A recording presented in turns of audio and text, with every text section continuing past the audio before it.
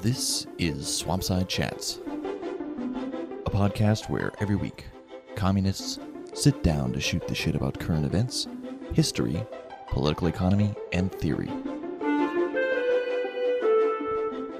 This week, we take a slight detour from our typical Marxist political economic fare or enemy camp excursions, and we look into the thought of Jean Baudrillard. The pieces we examined in particular were In the Shadow of Silent Majorities, and for bonus points, we also looked at The Precession of Simulacra and On Nihilism from his seminal collection, Simulacra and Simulation. And what you're listening to now is By Mode 1 from the soundtrack to the PC game The Sims.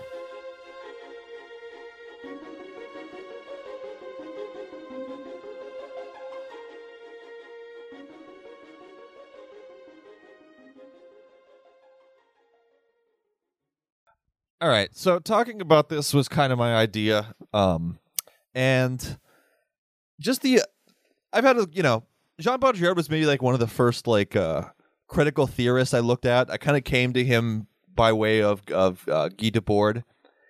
I always liked Guy Debord more, and I always kind of thought Baudrillard was trash.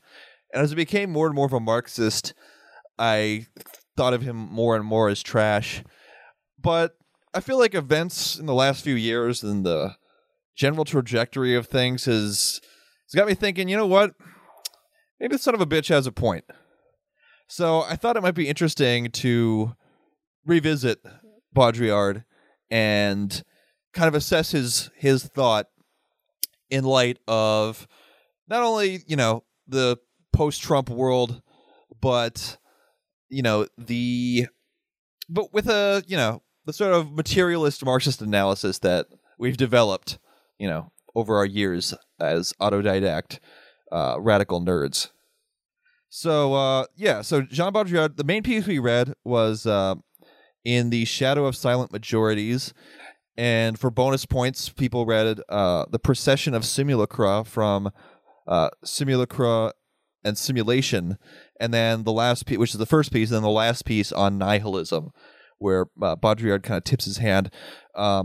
So I guess has anybody read Baudrillard before this? Did they have any kind of relation to his thought or thoughts on his thought? Or I had read a little bit of Baudrillard because in The Matrix, the book that the pills are cut out of is Simulacra and Simulation. So I was like, oh shit, okay, I'm gonna go look at this. And I was like, all right, this is gibberish, because I was pretty young and I hadn't done any of this philosophy shit. So, and then at some point I returned to it, but I had always seen him as a companion to Debord. I didn't really see him as that much of a challenge. Now that I'm reading him a little more seriously, I can see where he's making kind of a radically different point than Debord. We should definitely explain that. I would agree that he's counterposed with Debord, even though he's kind of post-situationist in a certain way. Well, I think this might be kind of an obtuse way of putting it, but he was kind of a part of. I feel like Alain Badiou would say that he was a part of. He would take that old Maoist opposition of the 1 into 2 and the 2 into 1. And he would basically say that Baudrillard was part of that wave of philosophers where it was the 2 into 1. And that there was this they posited this kind of the end of any kind of dialectic and this overall amorphous kind of sameness. You can see it in this, where Baudrillard basically claims kind of all categories have sort of collapsed into each other, right, into this general kind of operating machine. Or you see it, or you would see it in the rhizomatic thought of Deleuze, right? Where there's just this sort of rhizomatic structure and not a clear binary set of oppositions that constitutes, the basis of the structures of our society and thought and so forth. Yeah, I was going to say, doesn't Badiou, kind of critique it in that article, The Fascism of the Potato, and he says that, these people like Deleuze and Baudrillard, they want to, basically like erode any kind of categories that we can use to identify, contradictions, and he replaces it with like this multiplicity of relative like free flows of desire. And so and that's kind of the sense I got from this, is that it's very much this. It reminded me of Deleuze, basically. And to be honest, like, I understand. It reminded me I of. understand why you'd say that, but in fact, Deleuze is a frequent target in here. But go on. Yeah, Deleuze is like in that sort of same category of post-structuralist, but at the same time, he's got like more of a positive energy going for it. There's still like that 68 vibe. Well, I guess you could say big Deleuze energy. Sees in like Deleuze would see in like the free flow of desire something positive, or maybe Baudrillard just sees it as a way to rationalize our own like embeddedness in this all-encompassing power structure, basically. Well, I think one thing that, like, a recurrent thing when you look at Baudrillard is his view is one that is catastrophic. Like, he sees everything as basically in a state of implosion and entropy, and it's pretty much uncontrollable. Well, it's interesting because there's a lot of bitterness in his writing. Yeah. In many ways, it's interesting because he is almost more embittered than, say, Debord. But Debord, ended up killing himself, and Baudrillard didn't. Well, that like, makes sense. There's something optimistic about Baudrillard compared to Debord, actually. I think hold before if you look that at hot the take. Theoretical. Well, before let me finish my finish my point. I feel like Baudrillard is trying to find he's not comfortable with it, but he wants to adopt this kind of like smoke 'em if you got 'em, let's crack open a beer and watch the train wreck kind of vibe. But at the same time, he also wants to make this claim that the only thing left is like basically terrorism, and that he's practicing some kind of theoretical terrorism by refusing like the categories of the deterrence within the giant order of simulation, right? So I guess my point is like that's because I think that Baudrillard, I think as he claims in the last piece in Simulacra and Simulation, he is a nihilist.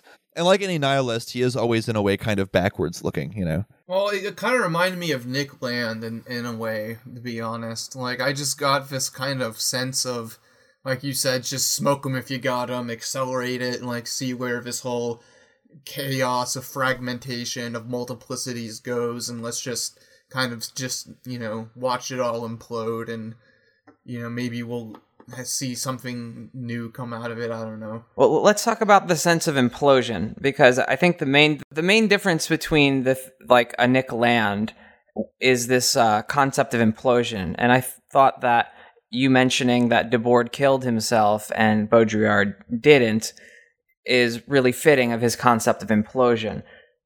It's not a bang but a whimper. It's not a big orgasmic collapse, but it's pathetic, dwindling off into the night. Like it's interesting because that's one thing he talks. So in the piece, like in the shadow of silent majorities, he's sort of maybe examining maybe the sort of seeming growing indifference of. First of all, he even like interrogates the category of the masses as a thing. Like for him, like the masses is the place where everything social goes to die, right? Like for him, the mass is like this excremental remainder of what's left of late capitalist society or whatever. And he adopts a weird position because he kind of shirks away from it a little bit, but he almost wants to say like the laziness and stupidity of the masses is almost a form of resistance, and an even better form of resistance to the totalizing structures of our post reality society than the actual like in the streets, man the barricades resistance would be. Which and if that's really his case, I just want to ask like who's paying him to say that shit. his own conscience upon watching the 20th century's hopes completely collapse in a way that hasn't recovered yet.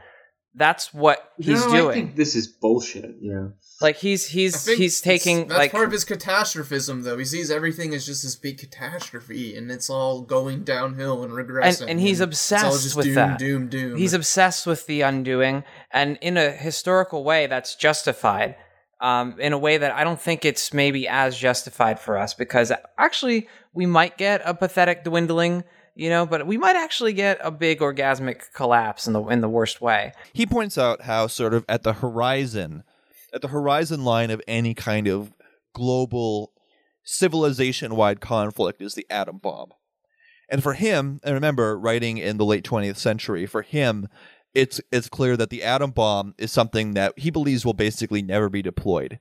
Because it will never be deployed, it sets sort of a limit to human conflict and sort of creates this kind of containment within which, we really can't upend the system in any direct fundamental way. And so what you just have is this kind of an aim, like systems basically aiming at total control, but because of this weird epistemological problem, they'll never the control will always be weirdly illusory because of, I don't know, I'm not sure what he attributes this to. Maybe it's increased complexity, maybe it's some like obscure like semiotic theory. I'm not too familiar with his earlier work where he goes more into that stuff, but for him, basically it's really impossible for human beings to really fully comprehend reality, and so they'll develop these models that are independent of reality, and then they'll just sort of live in those models. And okay, so that helps me understand what he's basically saying right now. But I think it's overplayed to the extent to which that rules over everything. And it can kind of lead to an almost anti-materialist way of looking at things. Oh, he is definitely anti-materialist. Yeah, he's way beyond that. Yeah, that's a big part, of course, of the problem of this, because there is still there is reality. Like there are things that happen independent of human consciousness, and they do have effects that shape things, and we can create models to help understand these structures, and do stuff based on that shit. You know what I'm saying? So right, the denial of mediation and meaning stuff is off. For sure. But the point of that language is that the social import of that reality has been obliterated by, I want to say, falsehoods. I want to say lies. I want to say, ideology. I want to say all these things. But for him, it's so important that we take that world as the main referent. And you know what? It is more important than everything else in the consciousness of most of the people I know. Like that is reality. Like that's more that social reality ends up being more important than the physical reality that we think, is primary. And so that's why he's an idealist. That's why he takes a nihilistic idealism. I think this idea that the masses are stupid is just pretentious bullshit. Yeah, I think it's bullshit. Like I think the masses are. We all have to eat every day. Like that grounds us in material conditions. Like. Maybe we don't think about it. It's a misreading to say that he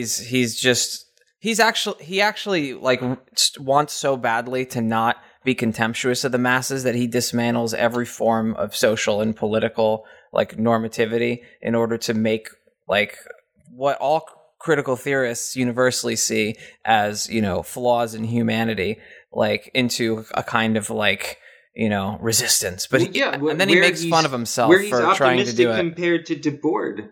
Yeah, that's where I think he's wrong, though, is that he accepts the current state of humanity as, like, given. That's also another huge flaw. Then, like... He can't escape this, like, one-dimensional man NPC sheeple stuff no matter how much he wants to, though. He still thinks everybody's a moron, I feel like. And I think that he's optimistic compared to Debord is that he looks at the kind of relative political inertia of the masses and this kind of refusal and that spirit of negation haunting civil society. And he says, maybe there's more to that than total passivity on people's parts. Maybe there's some kind of active refusal of their supposed representation, but he's just can't get over he doesn't really get all the way there because he just thinks people are so dumb. And he seems to think that the social has dissolved completely in this way that he never really defines. Yeah, I knew that would really annoy you. But it was both the social and the political that are destroyed, though, so it annoys everyone except for me. Without social, there can be no political. So yeah, but the point is that Debord offers a way out. He sees like as all encompassing as the spectacle becomes, Debord still sees a contradiction in society that ultimately is a way out. Whereas in Baudrillard, right, he seems to be weirdly dismissive of the proletariat. It's odd. I don't know why you would dismiss the proletariat with Baudrillard's worldview, because it doesn't other than exist. just being a it's a weird because post-structuralist. it's a post-Soviet world, and it seems like the proletariat has been completely like atomized and won over to neoliberalism, and everyone's just a consumer in this free market world, and that's just it was the ideology of the time. Like, it's just, you know, even though like you had the proletariat still existed. Well, no, but that's the problem of adopting this nominal, like, look at the proletariat as, like, a fighting class instead of the sociological category. Because if you take the first definition, Baudrillard is correct. And the reason that Baudrillard ends up at these conclusions is because he uses this bullshit nominalism that where he takes a social phenomenon, gives it a common sense everyday language name, and then can make bold claims about common sense everyday language things because of these historical phenomena. This is what is known as the Marxist method. It's garbage. The proletariat was fighting in the Middle East during the 1990s. Like, they act like all class struggle like stopped happening in the sense of actual struggle. It's just this was the 80s. It's all over. We have the class struggle never ends. It just moves throughout the world. That's one thing that I think is important about Beverly Silver's book. I think what Baudrillard would claim here, and I mean, obviously I don't agree with this, but to play devil's advocate, I would say that he sees the atomic bomb as having massive implications. So for him, these struggles will only ever be localized and can't be generalized to a global conflict because, you know, it would basically result in nuclear war, and everyone knows it. Yeah, and this is 1978 actually that he was writing The Shadow of Silent Majorities, or when it comes out. So that's probably right on. I feel like the collapse of the Soviet Union kind of proves like the point to be utterly mute, as like nuclear weapons did not prevent the Soviet Union from collapsing. It does not prevent regime change from happening. It doesn't prevent major global dislocations. Like, look what's happened. I think 2018, this year, has been a year of... We are seeing all kinds of global revolts throughout the world. Like, we're seeing a rise of right-wing, like, you know, populism and authoritarianism, but we're also seeing class struggle in a way that it wasn't there in 2017. Like, this year has been a... To counter the USSR example, the USSR was basically integrated into the global capitalist economy. And the example that he uses vis-a-vis that would be the Vietnam War. Like, he basically talked about how, like, what preceded the end of the Vietnam War was the beginning of China's integration into global capitalism with the talks between Nixon and Mao. And that basically that was the actual necessary. So basically, by that, the United States won the Vietnam War by basically neutralizing China, and then the rest of it, the bombings and so forth, were all basically a simulation designed to. That's just nonsense. There's some disgusting truth to the idea that there was a simulated extent to the conflict, because about halfway through the war, Kissinger advised Nixon about the war based on election outcomes, and so about half of the casualties could have been cut off there. That's when the military generals knew that the war was not winnable. Man. We're getting into a debate, but do you understand? Really complex. But do you understand why he would call it? Debate. You understand why he would call it a simulation? Is that it was no longer actually about winning a war there, because the military knew that they couldn't win. It was at that point a slaughter for an election. That is really the right, which is similar to his point about the Gulf War, where he basically talked about how the Gulf War essentially existed to, annihilate the concept of warfare and to turn it into this sort of thing that you could sell to the American public as this clean thing that would exist on television and would exist without consequence. Yeah. The point the rational kernel, I hate that phrase, but the point being made here or whatever is that, a lot of military and operations and imperialism does take place on an ideological level And this kind of ideological level can almost take a life of its own and bring military conflicts into directions that aren't purely explainable through just raw economic determinism. Right. That's where I think that he's correct. It's no longer dynamics functional, and there's like a free play of these quote signs. Basically, like in wartime, you can't explain everything according to the logic of capitalism. Right. There's wars have political functions for like statecraft and like state functionaries. Yeah, exactly. And the thing is, in wartime, the state becomes so much more important in mobilizing the population and resources. And so it just, things take on a more political and even ideological level of determination in wartime. But I just say that, like, it's all just like a simulate. I don't know. I mean, I guess it's a metaphor of, like, to use the word simulation. I don't think it is a metaphor. I think what he's trying to get at is that we all do this kind of reenactment or a kind of symbolic kind of dance. This guy's coming out of nihilism, right? Well, no, but he's coming out of nihilism and specifically the nihilism and like the tradition of George Bataille. And the whole concept there was like that life is imitative, and there's a kind of like perverse, like morbid glee and imitation. And so like that's where he's coming from with simulation. And when I look at politics today, and I think of the problem of political subculture and how as political actors, none of us ever actually get to wrestle with serious questions of representation in regards to the democratic institutions of the state. And so we have this simulation of politics that takes place of the actual participation in the representative institutions of the state.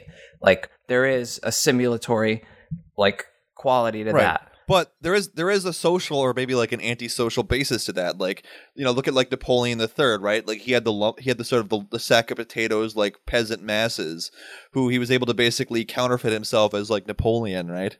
Like similarly in the United States, you have this kind of like atomized, American heterogeneous like American proletariat doesn't have like strong social institutions that can exist outside of the state or outside of the market and can challenge those things in any meaningful sense. So what you get are like these these strange figures like Reagan or Trump who harken back to like this kind of mythical time when there was like some kind of like social foundation. Like Andrew Jackson is kind of the perfect example of that because he was kind of like this he was this authoritarian, racist and genocidal asshole, but he was able to portray himself as like the everyman of like the white man. So he created this whole. He expanded masculine suffrage to be universal.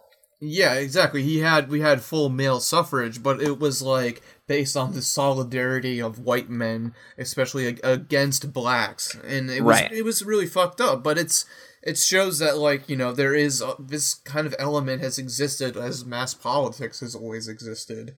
Right. Well, he talks about kind of like, I think many of the more famous things he talks about are like these different like orders of simulation. And maybe I could just like read like the brief kind of summary that he basically for him traces like from like sort of early the Enlightenment era to present day, post-modernity. So it goes, the successive phases of the image. It is the reflection of a profound reality. It masks and denatures a profound reality. It masks the absence of a profound reality. It has no relation to any reality whatsoever. It is its own pure simulacrum. And so, you could sort of trace like the earlier sections to kind of like, he's always talking about when in art, how they sort of first developed like perspective in order to create image and, using of like optics in order to create images that simulated, visual perception. And then how over time sort of art shifted and became, more concerned with like its own categories of representation and then eventually of its own like existence as like an object or whatever. And he kind of sees like a similar like epistemological drift happening in society as like capitalism sort of like develops and all the is solid sort of melts into air, right? Until you end up with this point where there is he seems to think that there's so much information and there's just this glut of it to the point where signs and things have no referent except to other signs, and it's just its own. It's like this sort of pure machine, like completely abstracted from any common shared sense of the real, if that makes sense. Any thoughts on that? Did I summarize that okay? I don't make any claim to really understand this stuff fully. No, but you at least like make something tangible that I can understand out of it. Like, I will say that like I really had trouble getting something out of this. Well, he doesn't make it easy. Yeah, he makes it really hard, and I honestly find Foucault more easy to read and get something concrete out of. Oh yeah, this stuff. Foucault, Like, Foucault like Bourdieu, any of those guys. Well, he's also Yeah, more realistic. Bourdieu even. I think Foucault is like much more onto something by accepting how powerful management can be. And Baudrillard is right that people there's a sort of weapon of the weak, like where you can kind of just tune out and try to disassociate from like a symbolic order or something. But like, management totally still plays- reigns. Like there's still like power. And there's autonomous forms of power too, like Foucault recognizes. So it kind of gives you a sense of like the politics of post-structuralism. But it's this kind of hope that like you just decentralize all power down to the individual, basically. And so it fits perfectly in with market ideology. Well, that's what's interesting too, is because he also seems to buy into the idea that the realm of like circulation has become completely detached from production. Like he basically claims that consumption and like finance capital are just like their own, like these basically self-contained systems that have nothing to do with real production anymore, which is just completely absurd, but also kind of fitting with the ideology of the time. Yeah, and not like totally ridiculous because the way that rents work in like super developed commodity markets are really weird. Like it is like a kind of crazy, I don't know. I was just thinking, and we were talking about earlier, like all the companies that are failing if you measure it by profitability, but are like extremely important and super heavily invested in. Like, right. Yeah. That's the portion of truth to it, but there wouldn't be financial crisis if it was as of course as insane as he was saying. No, Baudrillard is not literally true. You have to read everything he's doing as like basically metaphorical, and sometimes it comes too creepily close to being dead on. Right. It's very hyperbolic, and he catastrophizes. He blows things out of proportion, to be sure. But I think it's interesting because he presents basically an insane vision, but in a way he kind of reflects an increasingly insane society. Well, that's what they say about postmodernity, is that it's like it's a diagnosis, basically. It's not a it's not a theory. There's no such thing as postmodern theory so much as postmodernism is a condition of society that's diagnosed by theorists that discuss postmodernity. Well, and this is the other kind of, I think this is like the big problem in his whole edifice is that, so Debord doesn't do this as badly, but he basically builds off Lukács and talks about like the epistemological element of capitalism.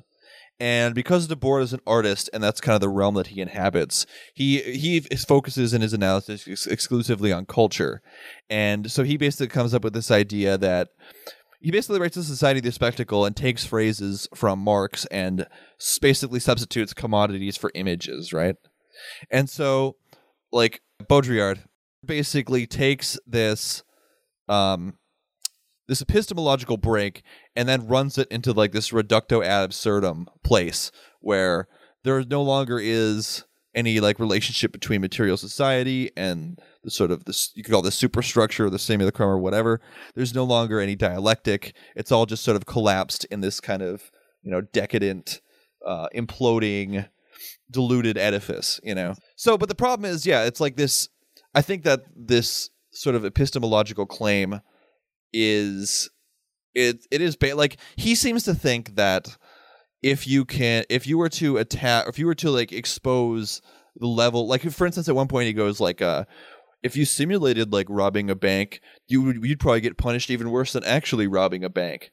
And he seems to overestimate the degree to which like fakery underpins, the fabric of society. Yeah. Does that make sense? Oh, absolutely. And this is especially heightened when you look at his critique of science, which is the standard like nihilist view of, well, I'm going to just deflate all knowledge claims. Oh Like- God! So wait, does he think science is just like a relative like language game, basically? More or less. Yeah. And so Oh that's God! that's Oh, really God. the way out. No. It's a catastrophism that's beyond something that he can even imagine because he's so symbolically oriented, is what is happening to the earth. You know, like this is happening now, and it's something we can track, like with all of our. This is all we can track it with all of our like equipment and studies and tests that he has so much disdain for as just being these prodding instruments.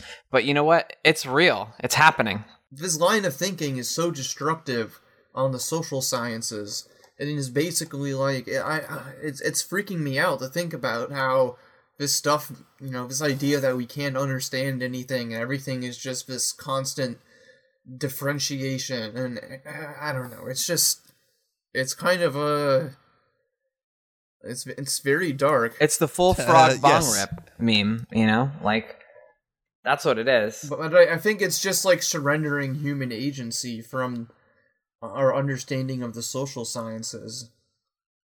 Like it's basically like Althusser but on crack. Yeah, no, Like, yeah, and that's without exactly any what it class is. Yeah. struggle. But Yeah. that's where all of these structuralists, more or less, end up.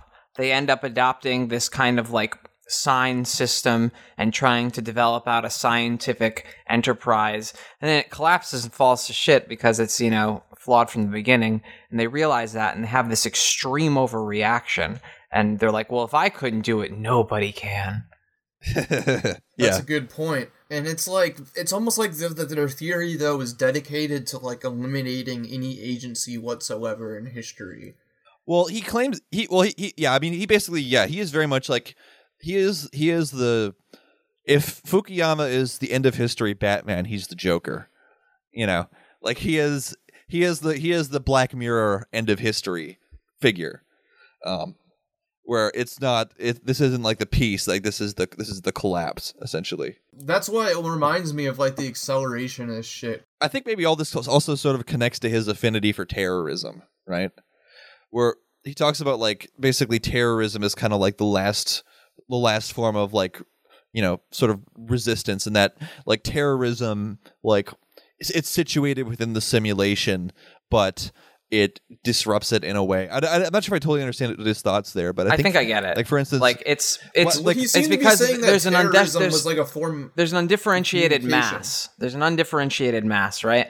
And that's the main term of, what used to be society. And so the only way to really do anything that signifies something on that level is to try to attack precisely that undifferentiated mass, to not discriminate in who you choose as victims. It's quite a disturbing theory, actually, but I think it does sum up the logic of terrorism in an age like ours. Well, honestly, this whole undifferentiated mass idea was really bothering me because it reminded me of like fascist theory, to be honest. Like, Yes, it is. It is very fascist, and I think it's misleading for some of the examples that he brings out. Like when a Palestinian, shoots into Israel, like with a rocket, he brings something like this up. I actually don't think he's the Palestinian, fighter is trying to hit an undifferentiated mass. I think he's trying to hit Israel.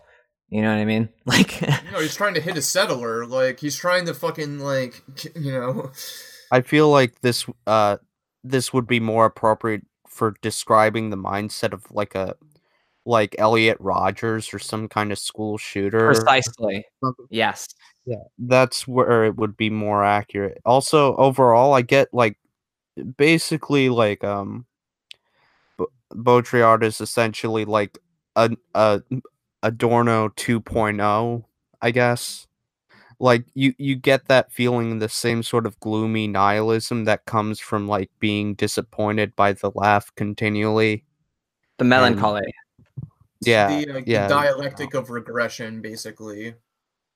Yeah, you get that, it's sort of weird that like you can just draw it back to Lukács, and like if Lukács were alive, he would like classify uh, classify him in the sort of like hotel misery. I forget the name. Hotel Grand Abyss.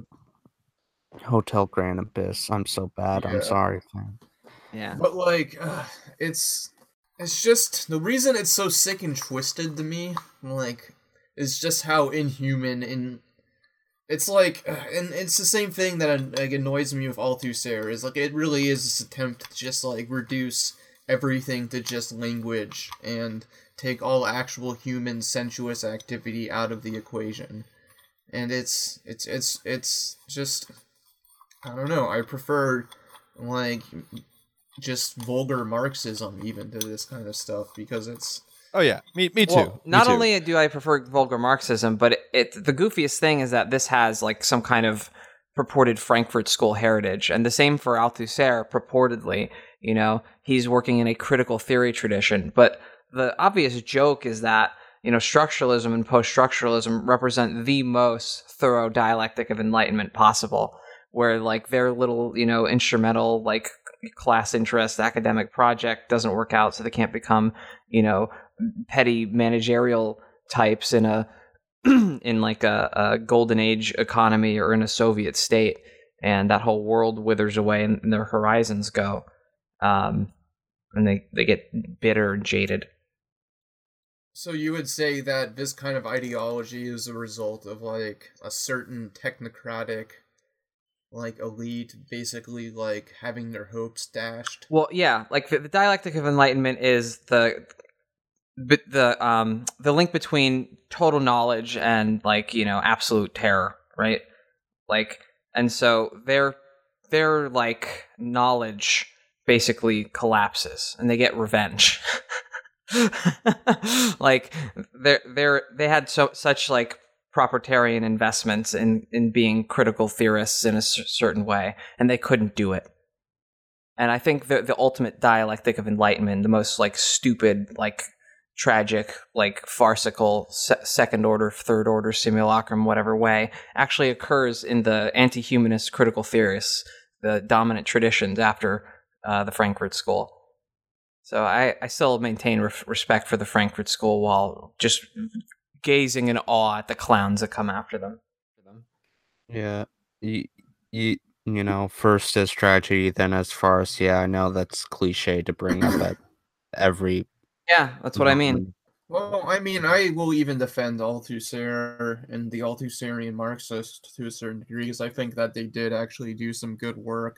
I mean, just read the analytical Marxists instead. You were reading G.A. Cohen earlier, right? Just read. You should read both. I mean, like I just think you should read everything. Right, but for the sickness that I'm diagnosing, I think, you know, the one is less is less like admissible to that than the other, because the very language of Althusserian science collapses.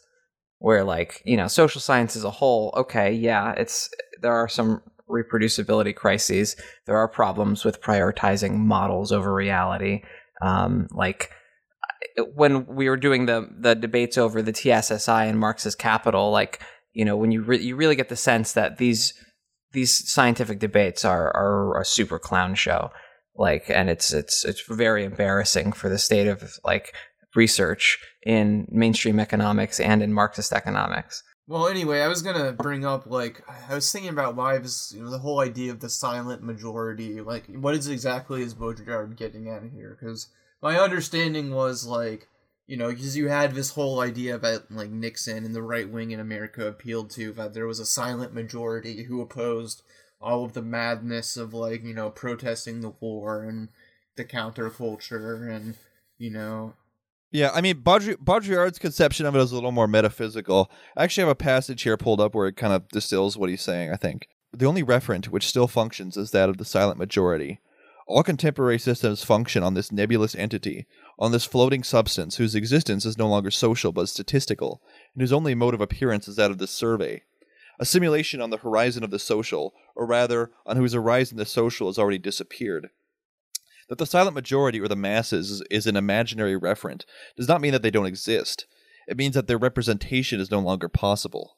The masses are no longer a referent because they no longer belong to the order of representation. They don't express themselves, they are surveyed. They don't reflect upon themselves, they are tested. The referendum, and the media are a constant referendum directed questions and answers, has been substituted for the political referent. Now polls, tests, the referendum, media are devices which no longer belong to a dimension of representations, but to one of simulation.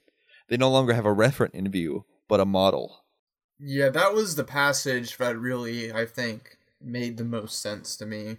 And so what he's basically saying is that there's this ideal silent majority that's projected onto society by ideology, basically, or the media, or through language, or just basically saying is that basically we construct this ideal silent majority to stand in for the actual majority and what their interests are, because those interests can't possibly be expressed because everything is too atomized and complex. And so this idea of the silent majority stands in as a way for people to kind of, falsely represent the actual majority, if that makes sense. Yeah, and for him, like society has become so detached from any kind of like organic, like social entity or whatever, that it's just like this atomized, like narcotized, fucking, addicted to spectacles, sort of lumpen reactionary mass that isn't really anything, or if what it is beyond is incapable of being represented. Well, even lumpen doesn't quite cover it. How could that not be elitist, in my opinion, though? Like, how can you say that people are no longer capable of representing themselves and, like, it's not being elitist? Like, that's the whole idea of elitism, is that people aren't capable of representing themselves, and so therefore they need some kind of expert or myth or whatever. Well, that's the second step that he doesn't take. He doesn't need the expert in the myth, that people are actively trying to resist that for good reason. Yeah, his idea is like basically like, yeah, the masses are resisting that kind of representation, and because I'm pouring scorn upon the elites who are trying to like put them into this box, I have this weird kind of solidarity with them or whatever, Well, it's just like, I just don't understand why people think that it's no longer possible for the masses to represent themselves, because let's look at what's happening right now with the Yellow Vest. Like, it's despite the mixed politics of that movement, it is the people representing themselves and organizing to do that. And you see this all throughout the world with, various revolts that happen, and it's just... Do we think he's maybe saying that kind of traditional past means of representation are outmoded or something? Yes. Do we want to go for a sympathetic reading here? Yeah, definitely, because this is what EndNotes is getting at when they talk about... He might be sympathetic to what you're saying right there, Donald. Well, that's when he's saying that, he's talking about what EndNotes means by a fictive unity that is kind of ad hoc created in these autonomous movements that doesn't actually mean something beyond what it's used for, like an Occupy, like a Yellow Vest. I think there is something to silent majorities. I think there is something a little bit to silent majorities I think he's putting it forward as a concept that is like projected onto society, and I think that it's not helpful in that sense, but he seems to at the same time agree with the concept of a silent majority, in the sense that he sees refusal to engage as not just reactionary.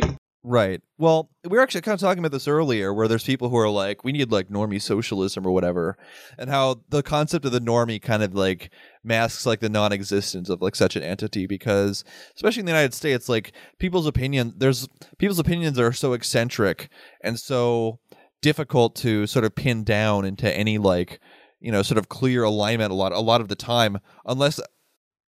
A third of social conservatives support abortion. I mean, it's ideologically, Americans are not easy to put in a box. There's no such thing as the normie. You can't make this ideal, like, a type of the American and then like create a populism around attracting that ideal type. It just doesn't exist.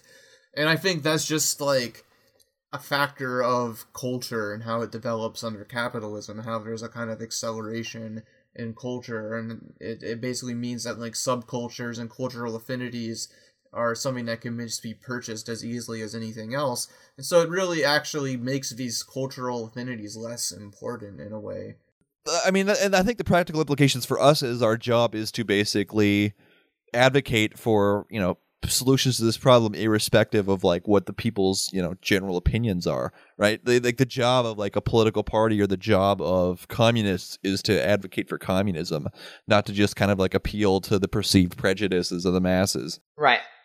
But while doing that, we have to acknowledge the drastically different terrain we're on, and the weirdly like it's hard to say like post material or something stupid like that.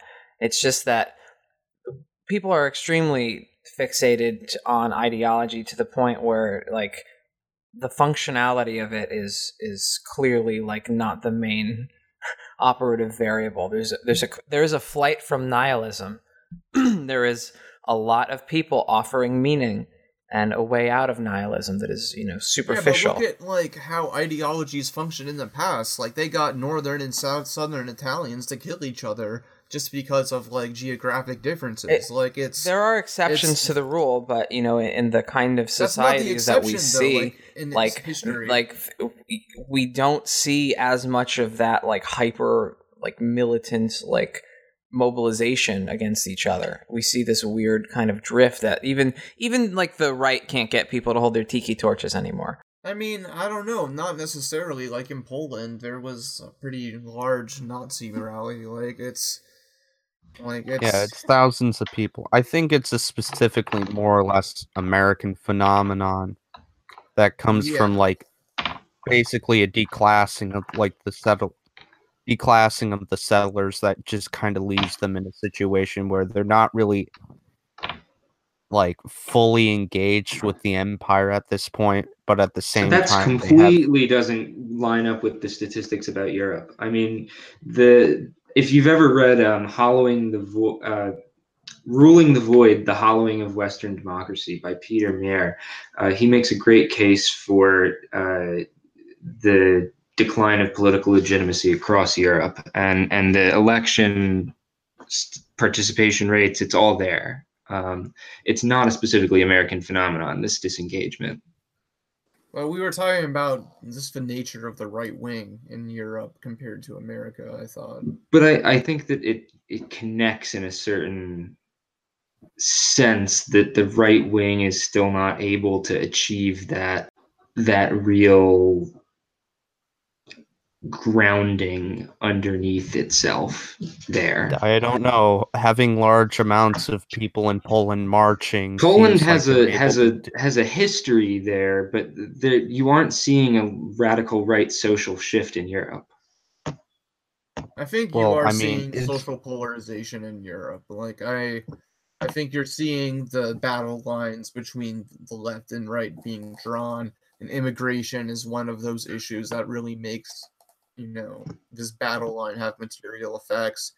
And so people, I think you are seeing a polarization and not just like a general, increase in social progressiveness. Okay, but before we get too far in the weeds here, let's try and wrap up this conversation on the main topic at hand. I have a couple more points to hit.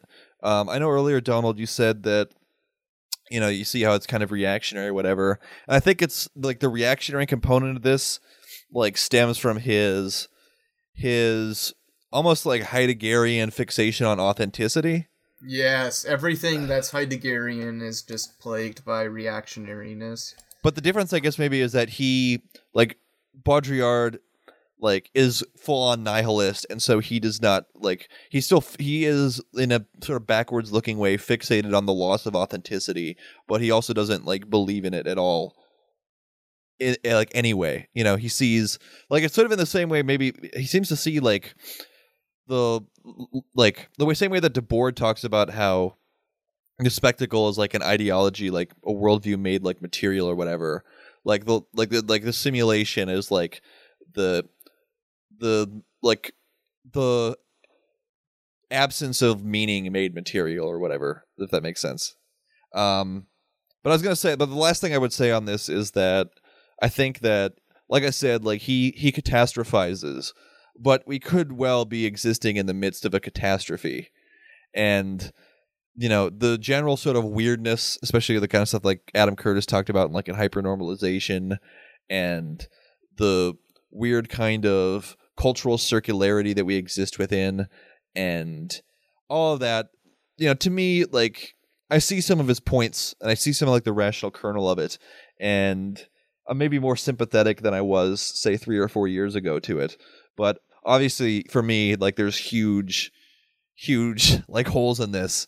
Well, I was going to say, would you say that it's really kind of a product of like the growth of the mass media industry and the extent to which this mass media industry creates like a whole entire market of like consumption around identity almost that's kind of unique to modern capitalism because of consumer culture?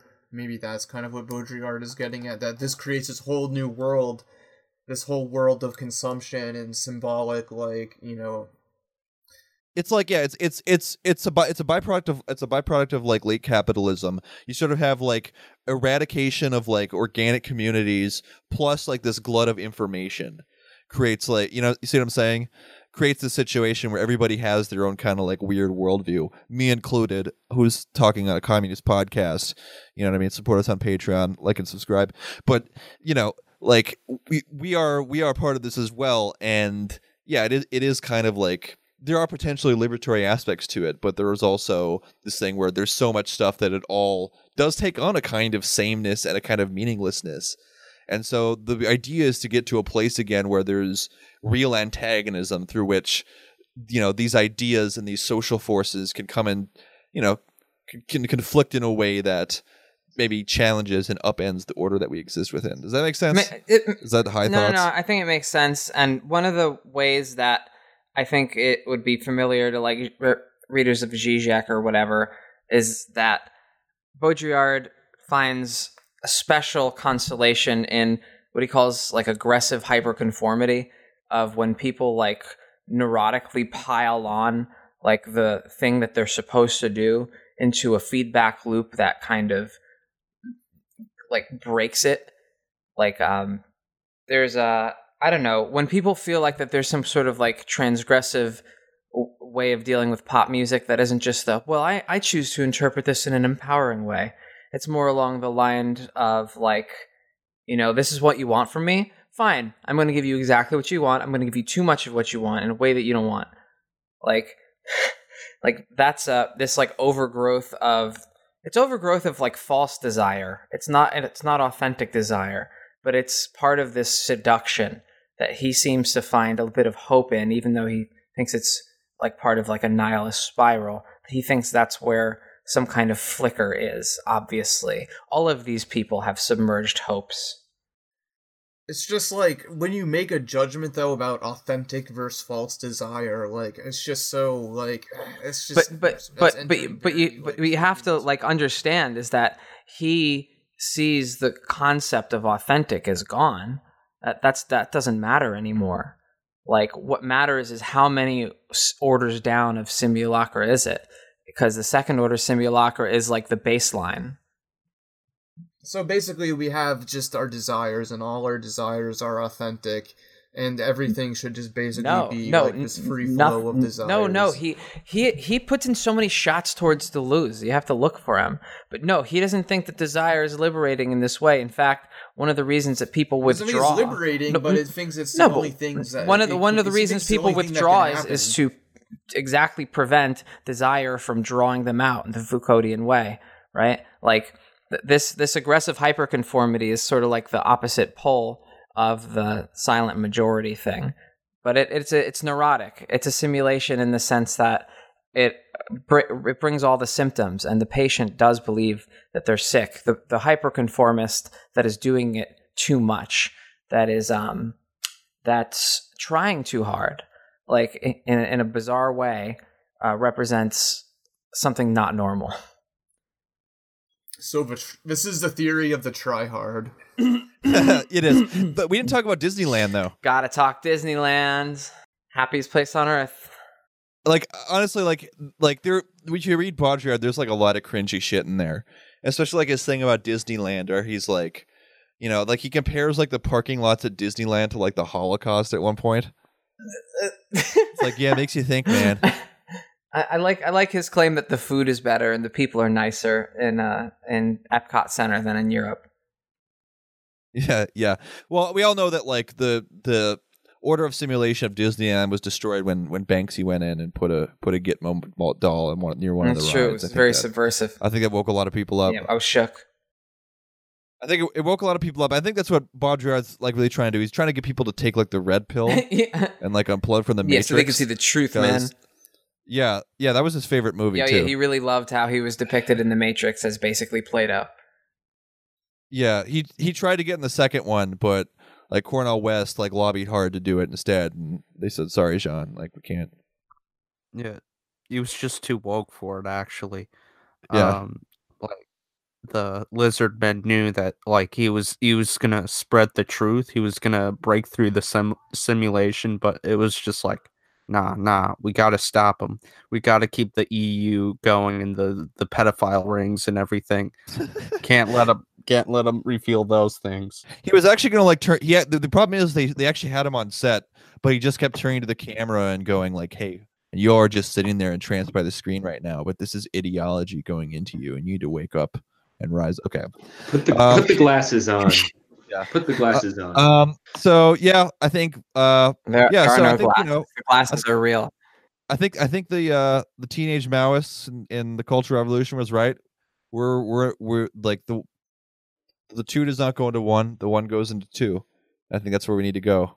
That's the trajectory we need to be on. To the two. I mean, I sympathize more with the teenage Maoists and the Cultural Revolution than with Baudrillard. Like, yeah. Although honestly, though, as somebody who lives in the first world, and you know, we experience all this shit. Like again, like when he was like a newspaper basically paid him to cover the Gulf War. They're like, okay, when are you gonna fly to Iraq? He's like, I'm not going to fucking Iraq.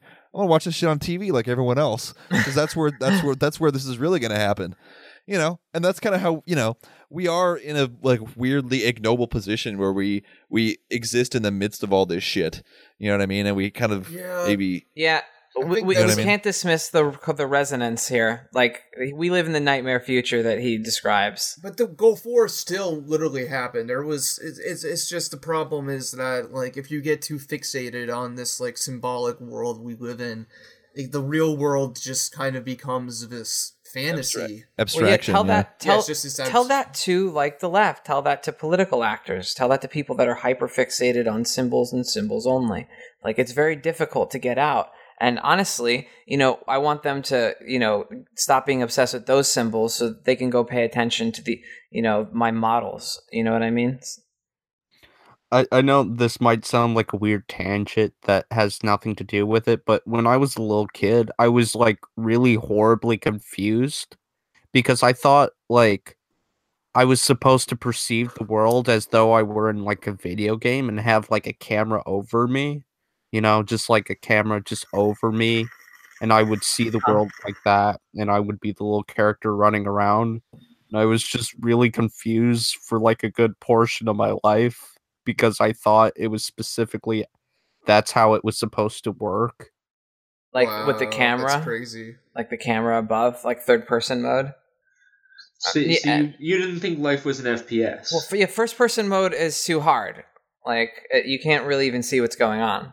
I get that. Like, I used to look at like the fields and the skies and be like, these graphics are almost as good as the new demos for the, you know, PS3. Like, I would really feel and think that, and I'd kind of be looking at the glass between me and the outside and realizing that it's, you know, the TV screen was made of the same thing. I mean, I'm not gonna lie. A lot of my interest in this stuff did kind of start when I was like, you know, little kid, like watching The Matrix. Like, man, yeah, what if it all was a simulation? This shit is crazy. How do I know that? You know. Yeah, but that's like a classic Descartes skepticism. You know what I mean? This is a far deeper skepticism. Well, when me and my weed smoking buddies would always have that conversation with it's all as a simulation, I'd just be like, you know what, who cares if it's all a simulation? We still have to live through it and deal with it, and we experience real pain and experience real suffering, and so, like, it doesn't matter. About, like, perceiving the world as like a video game was that I thought that the video game was more real than reality. That's like hyper reality in a nutshell. It felt more real to me, so I thought I was in the wrong world. Yeah, the blades of grass that were rendered in the console demos were more real than the blades of grass that I saw. No, I had the exact same feeling, Rosa. Like, I feel like if Baudrillard heard that, even he'd be like, "Damn, yo, that's fucking crazy." I didn't think it was that bad. Shit. Yeah, Shit, yeah. this stuff's There is getting something bad. intuitive to this. I was just trying to get some fucking tenure up in here. Like I wasn't, you know. I was just fucking around trying to make myself feel better for not I being a think commie anymore. I think there's something to being when you're engaged with media, you focus on it in a way I don't think most people focus on the present moment in their daily life that continuously. Yeah, yeah. And so there's a kind of experienced presence and realness in cultural forms and media that we actually don't experience day to day Grant, sometimes. Have you ever heard of a little thing called mindfulness? Oh, Focus on the present.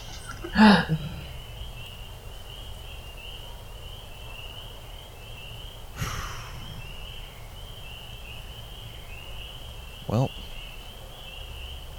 that's it for this week, I guess. How you feeling? Excited? Frustrated? Bored? Pissed that we spent an hour talking about this shit? And we could have talked about something that would illuminate new depths of the class struggle, or shed some light on some ill or misunderstood aspect of the history of the workers' movement. Too fucking bad. Over the course of the episode, we never really got around to talking about why it is I wanted to revisit this in the first place. And I think what's pushed me more than anything else is watching the sort of mass hysteria that's developed in the wake of the Trump presidency. And really just seeing the different kind of illusions people have about the institutions that govern our society, and this idea that Trump is either somehow a disgrace to the magisterial history of the presidency, or this idea that he's actually a genius who's going to restore the vitality of the nation and even maybe expose like an international pedophile ring that just happens to consist of all the celebrities that you hate.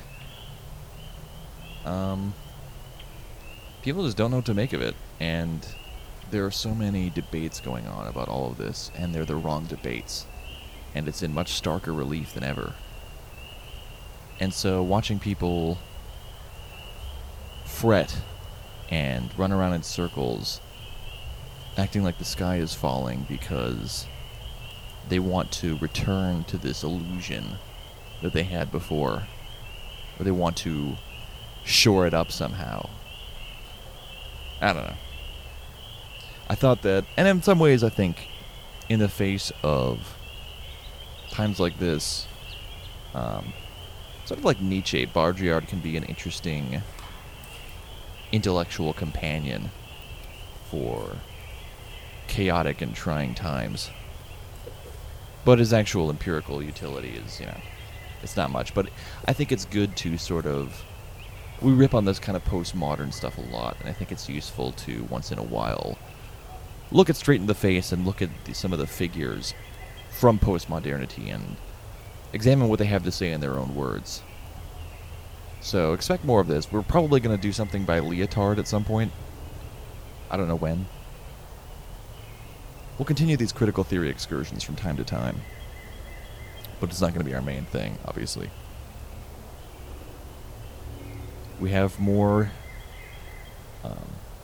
Patreon donation readings assigned coming up. We're going to try and get to those and push through and clear through as many of those as possible. A lot of those are really good. We've read some. I particularly enjoyed the piece on neoliberalism in the family, which I never would have found or thought to look at. So I'm looking forward to doing some more of those. And looking forward to the new year, you know? Fuck 2018, right? Fuck that year. You know? Fuck that year. That's just a bad year. I'm sure it's all gonna be... It's all coming up Millhouse this year. 2019.